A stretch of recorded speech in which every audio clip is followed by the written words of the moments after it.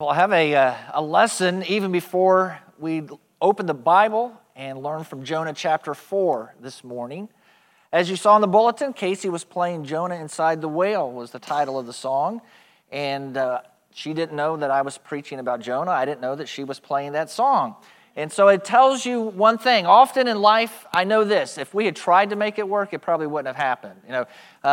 Casey would have been on vacation, or we wouldn't have been able to find the music or choose it would have just been hard if I tried to do it myself.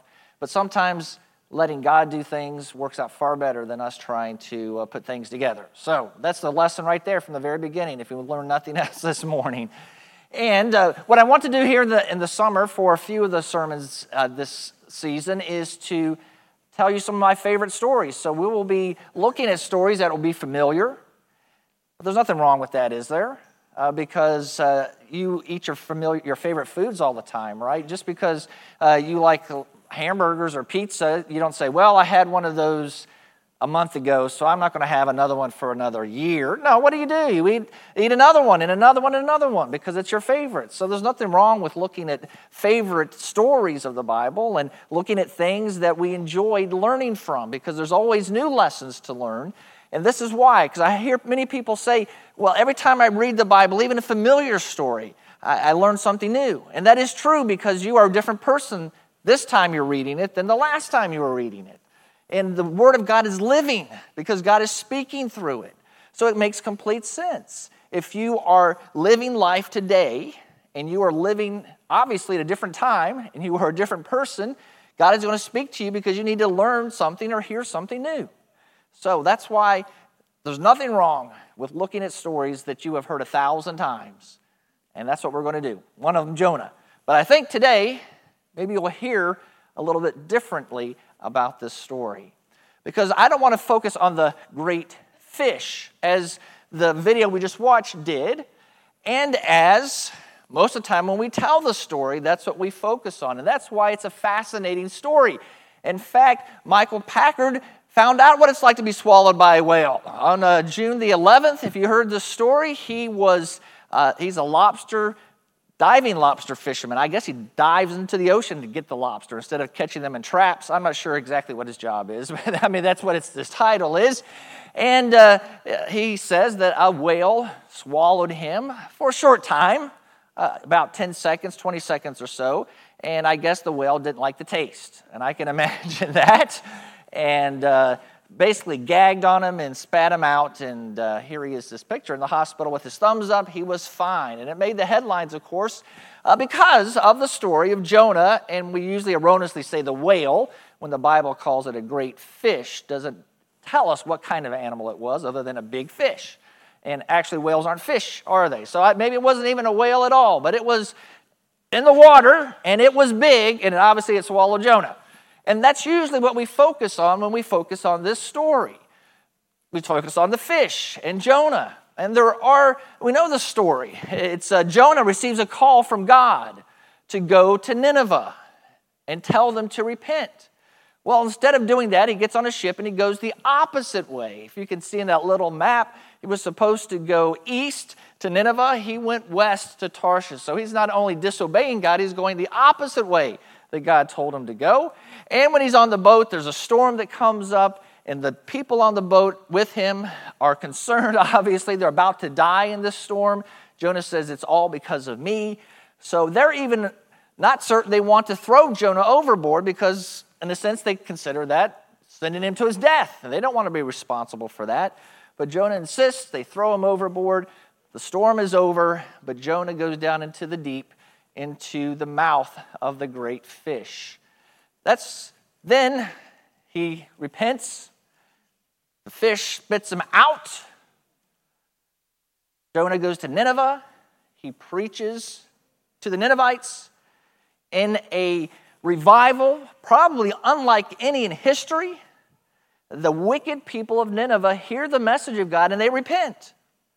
And God does not bring disaster on them. And that's usually how we end the story. That's chapters 1, 2, and 3. And we learn these 3 lessons. Disobedience brings discipline. Repentance can bring a second chance. Although if you've read enough of the Bible, not every disobedient sinner gets a second chance. So always remember that too. But God is gracious and often does give second, third, fourth, fifth, sixth, seventh, eighth. How many chances has he given you? He often gives many chances for obedience. And we learn from the Ninevites that when you obey, there's blessing. These people were set for destruction, but they obeyed the word, they repented, and they received great blessing. But I don't want to talk about any of that this morning, even though I just did for a few minutes, okay? I want to talk about the fourth chapter that for some reason, as we tell the story, we just skip over. And I love this painting. I don't know its artist, but it has, if you look at it carefully, all the elements of the story of Jonah. Notice there's a whale, and I guess there's a little city that's supposed to be the city of Nineveh. But notice where Jonah's sitting. He is sitting under a tree, and there is a worm wiggling its way over there. So let's talk not about Jonah and the great fish, but Jonah and the worm. I think there is where a real story and a real lesson is, for Christians especially. So it begins in chapter 4. Jonah was greatly displeased and became furious.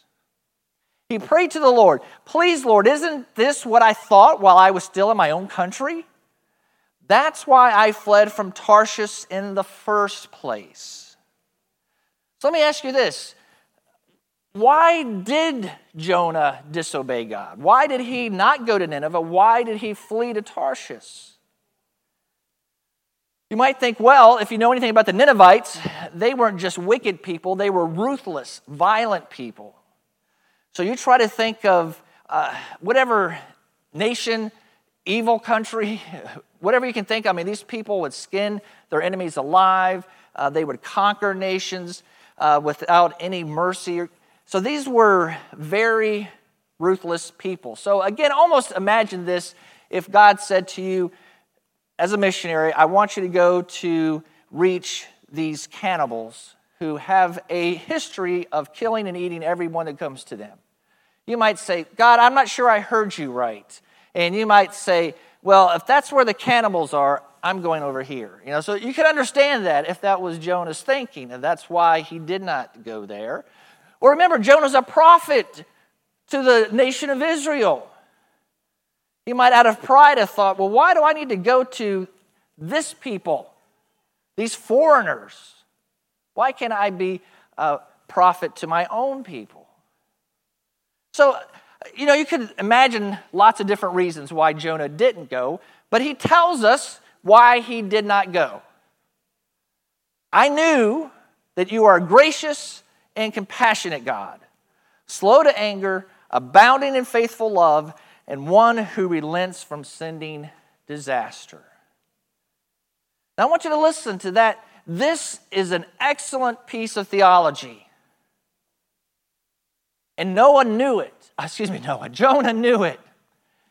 So Jonah, as you read the book of Jonah, was a very knowledgeable believer. He knew God, and he knew God's character. I guess that's why he was a prophet. So it wasn't a lack of knowledge in Jonah's life. And notice what he said. He said, "God, I knew that if I went to Nineveh and I preached to them, that you would go and forgive them, because you are a compassionate God." Listen again, slow to anger, abounding in faithful love. I know you were going to go do that. We might sit there and think, well, that's great. I mean, it's great that God is that way. And it's great that he would do that to people even as wicked as the Ninevites. But Jonah was angry because that's how God is. He says, "I know, Lord, and now, Lord, take my life from me, for it is better for me to die than live." That's how angry he is. That's how much he's whining and complaining. And in fact, it's ironic because this is what he prayed. And if you're reading the book of Jonah, it's just the verses exactly before these. Now, of course, it wasn't the moment before this. Of course, he went to Nineveh and preached and everything else. But Jonah said this when he was in the belly of that great fish, "Those who cherish worthless idols abandon their faithful love, but as for me, I will sacrifice to you with the voice of thanksgiving. I will fulfill what I have vowed. Salvation belongs to the Lord." For you know, when Jonah was in the great fish, he had a change of heart, as being in the belly of a big fish will do to you, I guess, in the darkness. He repented, and he praised the Lord for the Lord's salvation, for the Lord's grace. You know, he said those who worship worthless idols, they don't have this God who's forgiving and gracious. But I do.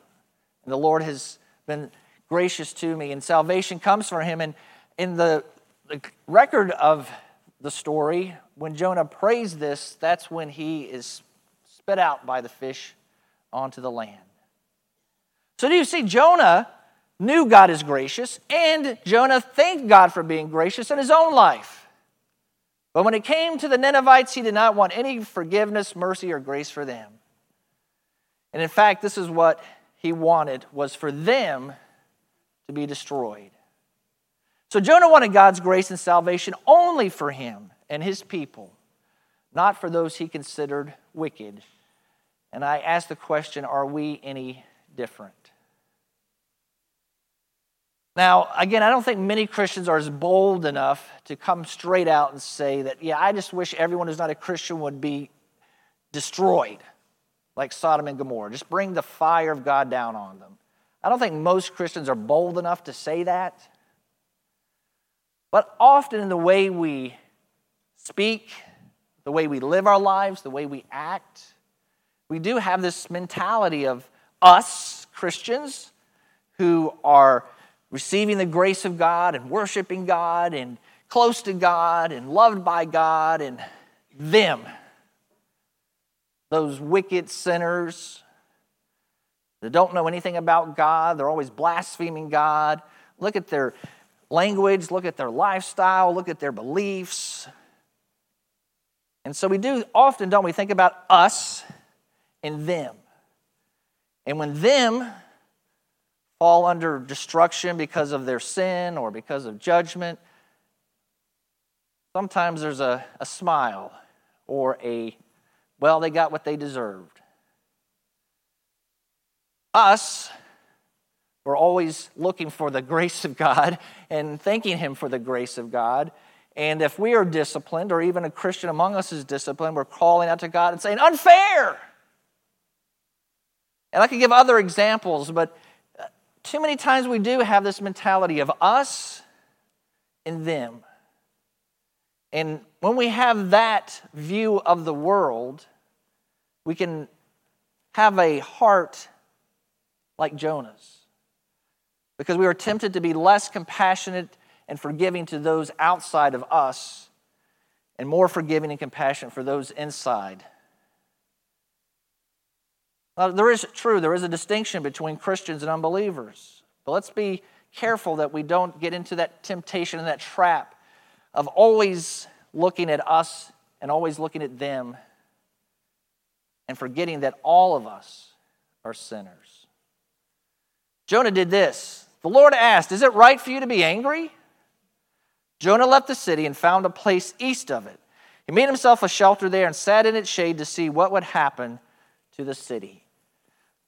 So Jonah is moping, and he goes, I believe, here to sit and to watch and to wait, hoping that God would not relent and not be compassionate, and that he would bring down fire and brimstone like he did on Sodom and Gomorrah. So I think Jonah's there, pouting, angry, arms crossed, sitting, waiting and hoping for destruction, not mercy. And I think sometimes Christians do that as well. Then the Lord God appointed a plant, and it grew over Jonah to provide shade for his head, to rescue him from his trouble. Jonah was greatly pleased with the plant, as you would be too. Anytime you're sitting in the heat don't you appreciate some shade?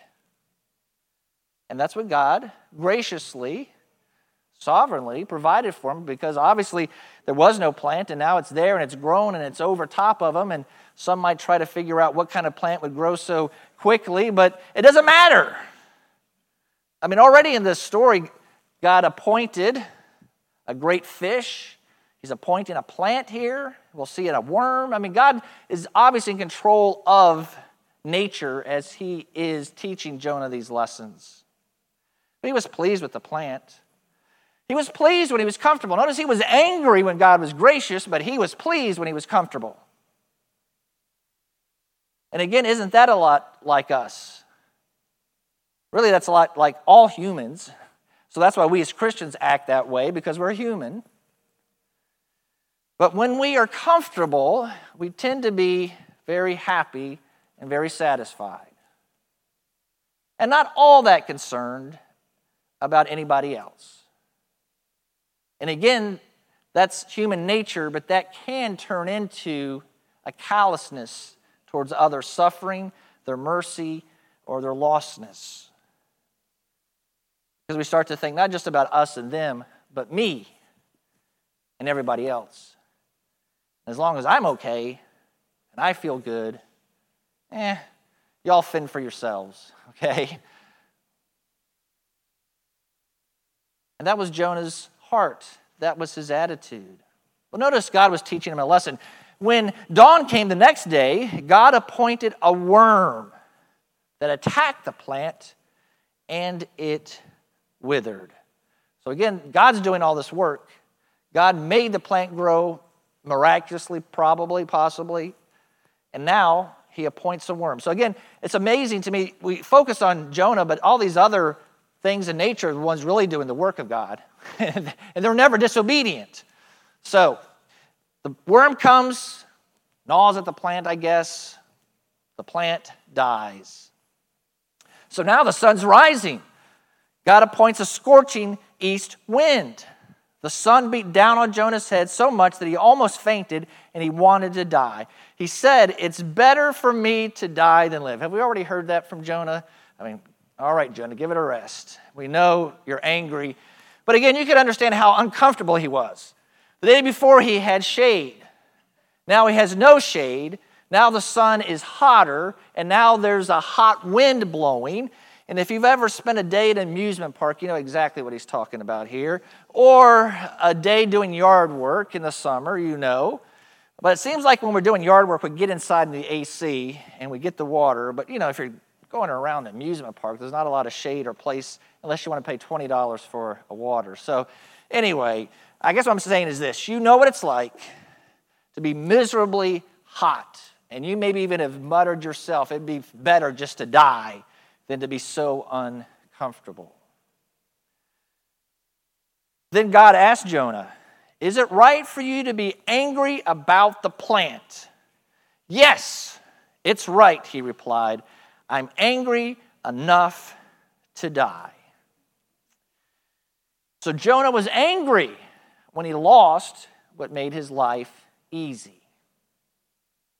And again I ask, are we all that much different from Jonah? I want you to see where his priorities are. His priorities are on himself and his comfort. His priority is on his nationality, the Jewish nation, and their relationship with God. He has no concern, no compassion, no love for the Ninevites. You could also say maybe, as long as he's uncomfortable, he doesn't really care about his fellow Jews either. Because when he's uncomfortable, all he can think about is himself. You see, this was Jonah's heart all along. And so when we tell the story of Jonah, sometimes we forget this part of it. The contrast between Jonah's heart and the heart of the Lord. And yes, the story is told to show us the importance of obedience. But I think it's broader than that, to show us the importance of having the heart of God, especially for those who were lost, who were unbelievers, who seemed to be unlovable, who seemed to be far from God. we have to have the heart of God. Listen to what God says. So the Lord said, you cared about the plant, which you did not labor over and did not grow. It appeared in a night, and it perished in a night. But may I not care about the great city of Nineveh, which has more than 120,000 people who cannot distinguish between their right and their left, as well as many animals. And that's where the book of Jonah ends, right there. How did Jonah respond? We don't know. I think it's on purpose that we don't know. Because we are supposed to see ourselves in Jonah's place. So the question really isn't directed just to Jonah. It's us that God's speaking to. Do you hear the heart of God? God makes an excellent point. Jonah was so pleased with the plant. Jonah didn't do a thing to bring that plant into existence. Jonah was angry when he didn't get what he wanted in his comfort, but had no concern for the Ninevites. God says, I made these people. And these people don't even know their right from their left. They were ignorant of who God was. They were ignorant of what was right and wrong. They were like little children that needed a teacher. They were like little children that needed a parent to care for them. On top of that were all these animals too that God had made and was concerned for.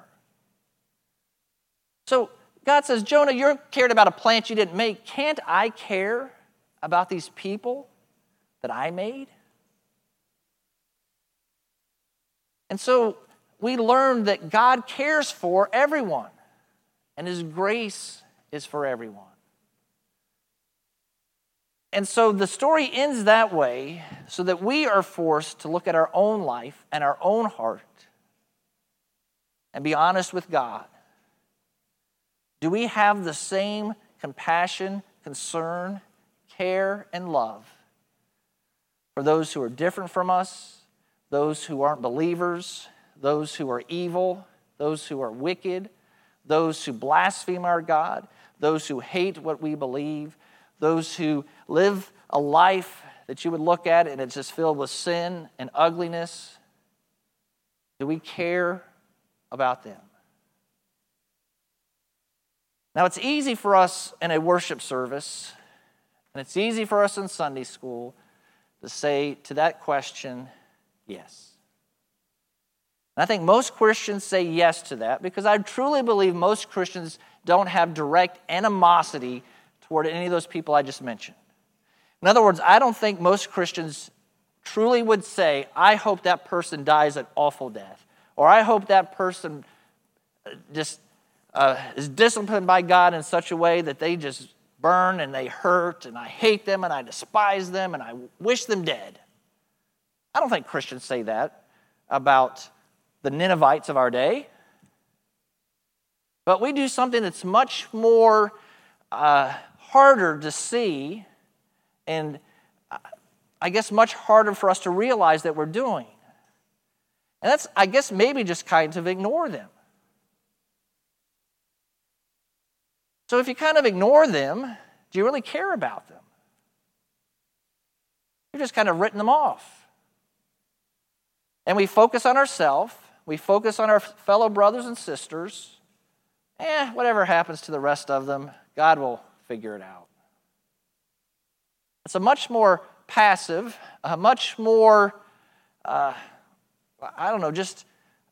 it's easier to understand. You're not a hateful person, but you're a person that has no care or concern.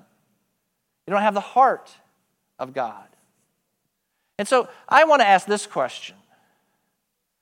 When I think about reaching out to people who are without Christ, I ask myself this question, and I will have to be honest, I often fall far short of answering in the way that a compassionate God does.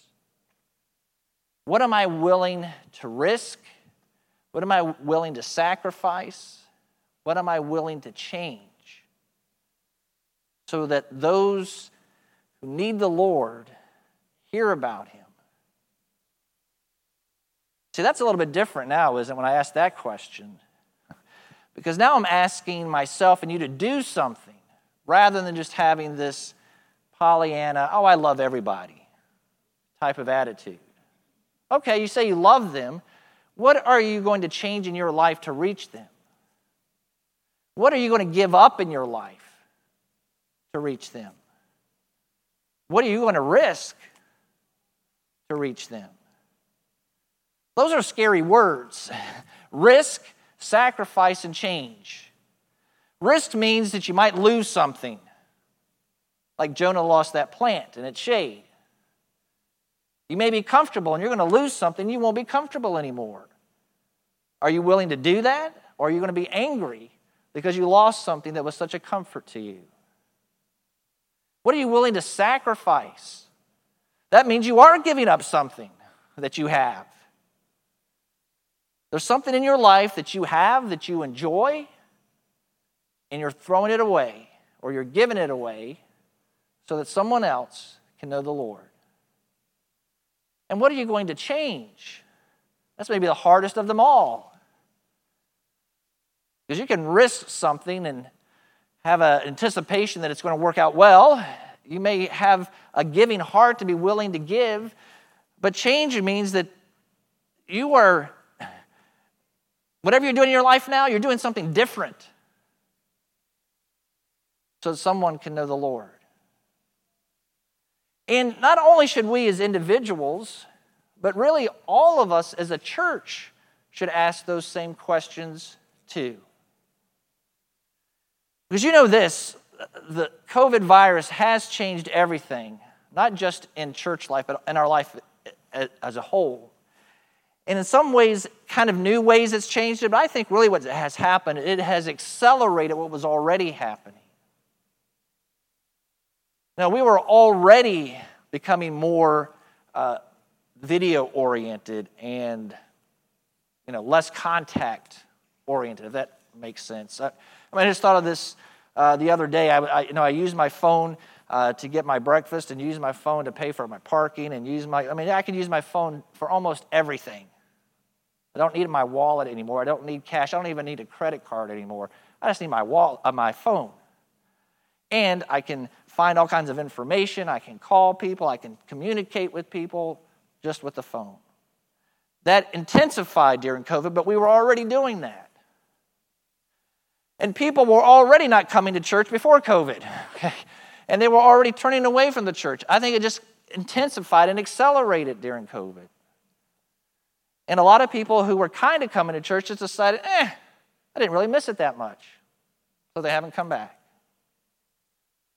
So everything has changed. As we are moving into a new chapter in the chapter of the world, we are moving into a new chapter in our personal lives and church life, just churches in general.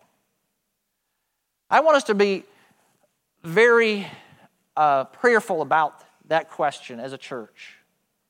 What are we willing to risk? What are we willing to change? What are we willing to sacrifice as a church so that others will know the Lord? I want to compliment you on how we have changed and adapted in this survival mode of making it through this pandemic. The Lord has blessed, the Lord has been gracious to us, but you as a church have also been willing to change and willing to sacrifice and willing to risk so that church would continue. I want you to keep that mindset because that should always be our mindset as a church. I think what churches are going to be tempted to do now is, all right, we've already risked, changed, and sacrificed. Let's just get back to what we were doing before and enjoy the comfort of what we always have done. And that's not going to cut it. We're going to have to, as I said, we've always had to, but even more so now, because of what has happened in our world, that we need to risk, change, and sacrifice. I don't have any specifics for you this morning. I don't have any specifics for you next week or the week after. I don't have the answer. I'm asking the question. I think if all of us asked the question and all of us listened to God and all of us was obedient to what He told us, I don't have to tell you anything because God would tell all of us what we need to do. So let's do that. One last thing, just to challenge you this morning. When we get to heaven, we're going to be able to worship the Lord like we never have on this earth. Isn't that true? We're going to be able to fellowship together more than we ever have on this earth because it's not just going to be the living Christians that we fellowship with, it's going to be all the believers. I mean, we're going to be hanging out with Adam and with Jonah and Noah and, just all the believers, Paul and all of them, the ones we knew on this earth. So we think we've had good potlucks on this earth with our church family. Imagine what heaven's going to be like. When we get to heaven, I guess I'm out of a job. I mean, you Sunday school teachers, we're not going to need to learn and grow in our faith because we are going to be there. We will have arrived. But maybe there is things we learn and grow. I don't know everything about heaven. So maybe there is a place, even though we're in a perfect place, to grow. We're going to be there forever, so I don't know exactly how it's going to work out. But if there is a place for us to grow, then there will be teachers. So the things that a church is called to do, to worship God, to fellowship, to disciple, all of that will be done in heaven and done better than ever here on earth. But there's one thing that you cannot do in heaven that every church and every Christian is called to do, and that is to proclaim the gospel and make disciples. We can't do that in heaven because there's not a second chance. There's no unbelievers up there to testify to. They'll be in hell. So it's amazing to me the one thing that every Christian, every church is called to do that we can only do on this earth is the thing we do the least on this earth. Isn't that interesting, ironic, or sad? We like to do all the other things as we should. We're commanded to do them. But we'll do those better in heaven. There's only one thing we can't do in heaven. So that one thing we should be doing more than the others, I would think, logically. But we often do it the least. So think about that and the questions, and I'm going to let God speak to my heart and to your heart. Lord, I pray that you would give us your heart. A heart for those who are lost and do not know you, Lord. Lord, we say we believe what the Bible teaches, and the Bible is clear. Those who die without believing in you, Lord, spend eternity in hell. How can that not concern us if we have even a part of the compassion that's in your heart? So, Father, my prayer is for myself and for my brothers and sisters, that we would honestly ask you those questions so that you will tell us what we need to give up, what we need to change, what we need to do differently, what we need to risk and throw caution to the wind, so that, Lord, we reach in our families, in this community, and even across the world, those who desperately need to know you, Lord, just like those Ninevites did. May we be the Jonahs that teach them, but maybe we be the Jonahs that don't have to be disciplined by you, but obediently follow you and have your heart. That's my prayer for myself and my brothers and sisters this morning. May we listen to you now, Lord, as we respond and as we sing. And I pray, Jesus, in your name, amen.